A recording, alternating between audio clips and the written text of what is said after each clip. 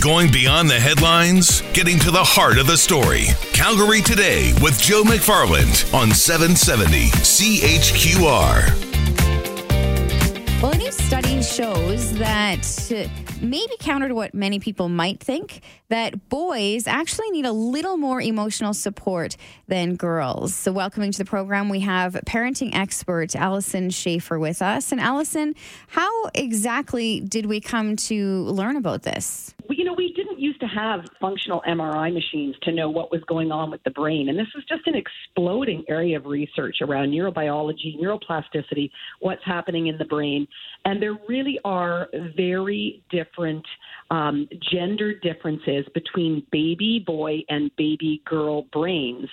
And so we see even in the uterus at birth where there's an explosion in brain development, it seems, and sorry guys, I hate to be the bearer of bad news, structurally, men's baby boy brains are about 6 weeks lagging to baby girl brains at birth. And that deficit, they never catch up. They lag behind girls all the way through childhood. And that brain of a baby boy is more vulnerable. It is more fragile. And so we see that maternal stress, which can be depression, which can be removing the mother away from the child, or having a non-responsive mother. The stress in the baby brain, as measured by cortisol, is way more impacted, way spiking levels than we see in girl brains. So they are very different structures. So basically, they are a little bit more sensitive to emotions, and then the way that we react to certain situations with our baby boys may actually make things worse. Exactly. So, I think now a lot of the general public has heard a little bit about this idea of attachment theory. And for those who haven't, what we've discovered is that babies need to have this secure attachment with their primary caregiver. And the function of that relationship and that attachment in those early years is because it's a function of helping brain development, especially the right brain of the child, which is where sociability, self-regulation, self-control. So this is the social part of the brain. And it seems that boys seem to need more support in the development of that right brain development than do girls. But because of our gender stereotype of boys, we tend to give them less emotional support. So they get a double whammy.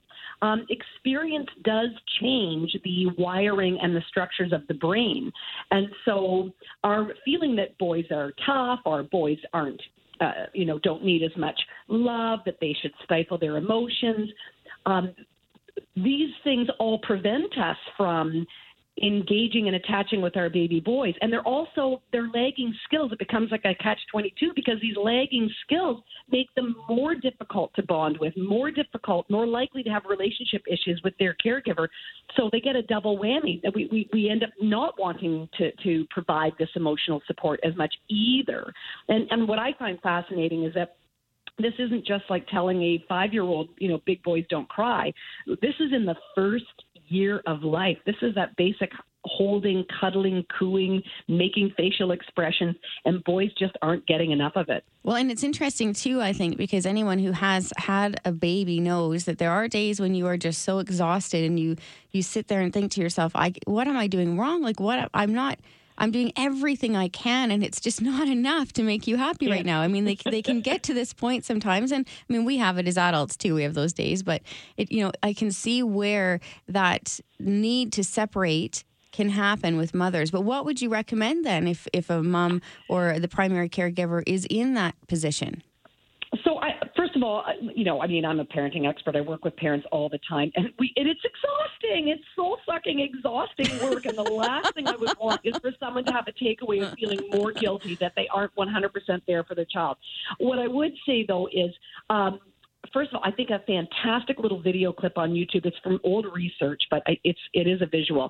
Tronics research called the still face experiment will show you how agitated a baby gets when they don't get that responsive interaction from their parent. And that non-responsive face is what we see when we get depressed. Postpartum depression is a real thing. And if you at all think that your exhaustion from sleep training or your shift into motherhood has at all put you in a depressed state, please, please, please go speak to your primary caregiver. The second thing I would say is, and I know parents are hearing this all the time, put down the phone. Mm-hmm. When your baby is in the stroller and looking up at you, they might be calm, they might look relaxed, but they're looking at your face. And if you are on social or checking your emails, your face will look exactly like that still face experiment of Tronic, which puts a child into distress because it mimics looking detached. It mimics being depressed. But I mean, we just, it's that resting face that is. So I think we do need to emotionally regulate ourselves, make sure we're not depressed, make sure that we're present, and put the time in for the emotional development of our baby boys. And just notice just those small, maybe gender differences that they may seem so minute to us we're not noticing, but it really, from a developmental infant point of view, matters.